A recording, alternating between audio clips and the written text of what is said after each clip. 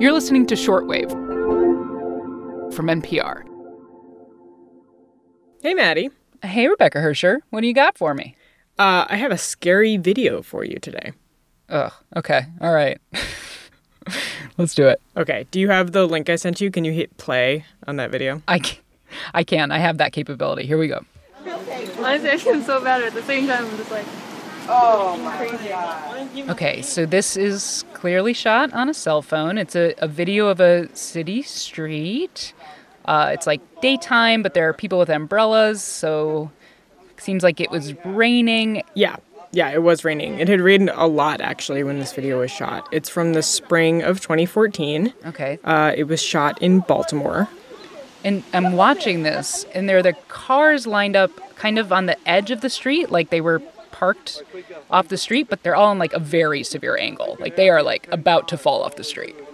Yeah, the road has actually collapsed by like a couple feet. And what you can't see is that this street that's in the video, it's built on a retaining wall next to some train tracks. And that retaining wall is starting to fall. And all the rain, it's exacerbating that. So it's actually helping the wall collapse. Oh. Oh my God. Oh!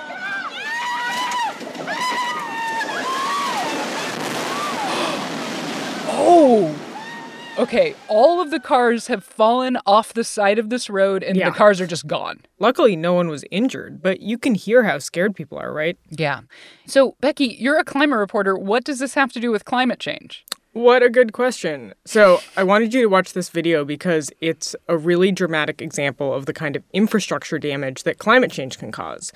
And I wanted you to see it firsthand because I think it can be really hard sometimes to understand the cost of adapting to climate change. But that cost is huge. Like, in this case, extreme rain, the kind that we're seeing more because of climate change, it helped cause this massive wall to collapse. And it cost more than $12 million to repair that damage. And then you start to think about the bigger costs, building seawalls and restoring wetlands to deal with sea level rise, retrofitting buildings to be more resilient to wildfires, right? Dealing with public health costs from heat waves. It's just really, really expensive. And so some cities and counties and states are looking for help. And they're looking for it from oil and gas companies. So why oil and gas companies? I'm guessing because use of fossil fuels is driving climate change? Yeah, basically. There are now more than 20 lawsuits that have been brought in recent years by cities, counties, and states against these major fossil fuel companies. And they're arguing that those companies should help foot the bill for climate change. And one of the cases, the lawsuit brought by the city of Baltimore, which is why I wanted you to see that video, it went to the Supreme Court this week. And the court is considering a narrow, kind of technical question, but it's one that could have huge consequences. So today in the show, adapting to climate change is really expensive. Should oil and gas companies help foot the bill? This is Shortwave, the daily science podcast from NPR.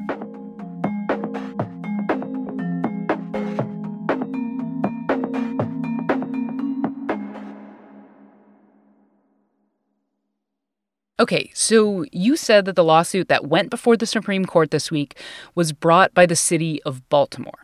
Yeah, and there are more than 20 of these lawsuits. They're all alleging various versions of the same thing.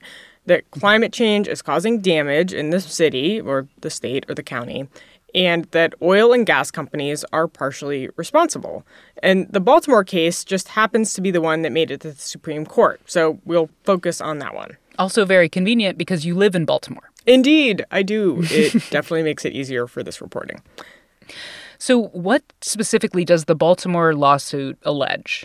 So this lawsuit alleges that a long list of big fossil fuel companies, and that includes ExxonMobil and Shell, BP, Chevron, misled the public about the dangers of burning fossil fuels, and that those companies have to help the city pay for the costs of climate change.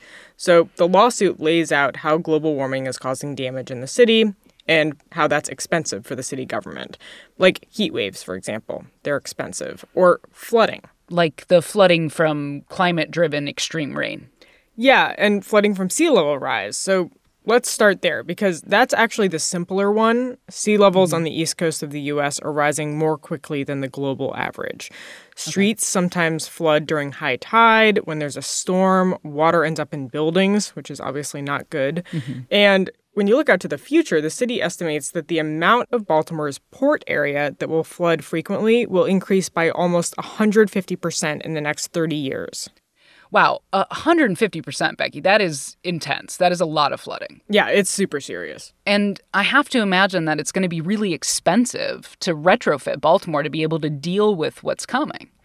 Yeah, totally. And, climate change isn't just a future cost, right? Cities are already racking up millions of dollars in infrastructure costs. And to understand why, you have to remember that a lot of cities were built a long time ago, and they weren't designed for climate change. So here's an example from here in Baltimore.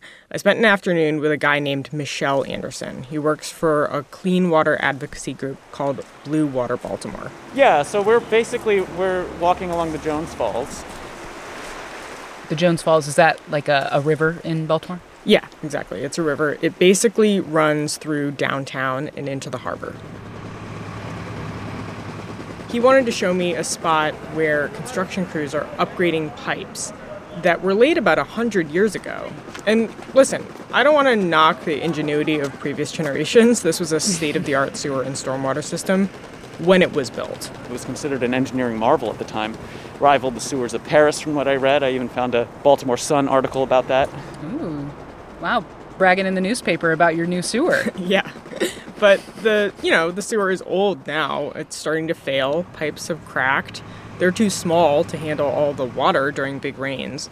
So when it rains a lot in a short period of time, sewage can back up into houses. It can get into waterways like the Jones Falls River, which is obviously bad news. That dumps, tens of millions of gallons of sewage into the waterway. And that's during severe rainstorms, which, increase due to climate change. Yeah, that's not where you want sewage. That's gross. Yeah, it's gross. And fixing it is super expensive. The current project to fix some of these sewage problems, it costs upwards of $1 billion. Wow. Okay. So I get it. Climate change, very expensive. So that's why Baltimore sued the oil companies? Exactly. In 2018, the then city solicitor announced the lawsuit. His name is Andre Davis. These companies must be held accountable. Climate change is a reality. And what Davis explained was, listen, oil and gas companies have known for decades that burning fossil fuels causes climate change, and they've misled the public about that. That's what the lawsuit argues. These companies hid knowledge of the harms from elected officials, from ordinary citizens. So you can hear, the logic behind the case is that the companies profited off of misleading the public about the dangers of burning oil and gas, and now they should help pay for the damage. And it's similar in some ways, that argument, to the lawsuits brought against tobacco companies in the 20th century, right? Which also hinged on companies misleading consumers. Although, obviously, there are some notable differences between the role that cigarettes played in society and the role that fossil fuels play in society. Sure. But that is a helpful touch point. Okay, so what do the oil and gas companies say about this, Becky? Well, they're fighting the lawsuit, and they have a few different arguments. I interviewed a lawyer who works with the National Association of Manufacturers, which is a trade group that represents manufacturers, and they submitted what's called an amicus brief in support of the oil and gas companies that are being sued. Basically an essay for the Supreme Court justices about why Baltimore is wrong and the oil and gas companies are right.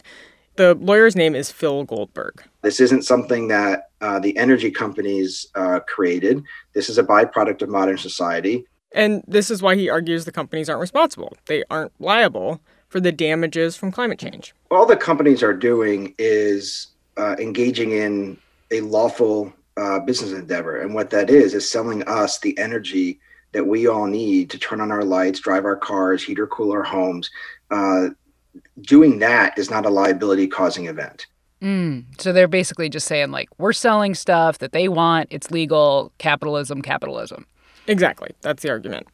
Here's the other thing. Goldberg says that dealing with the cost of climate change and transitioning to cleaner fuels, it's something that Congress should be working on, not the courts.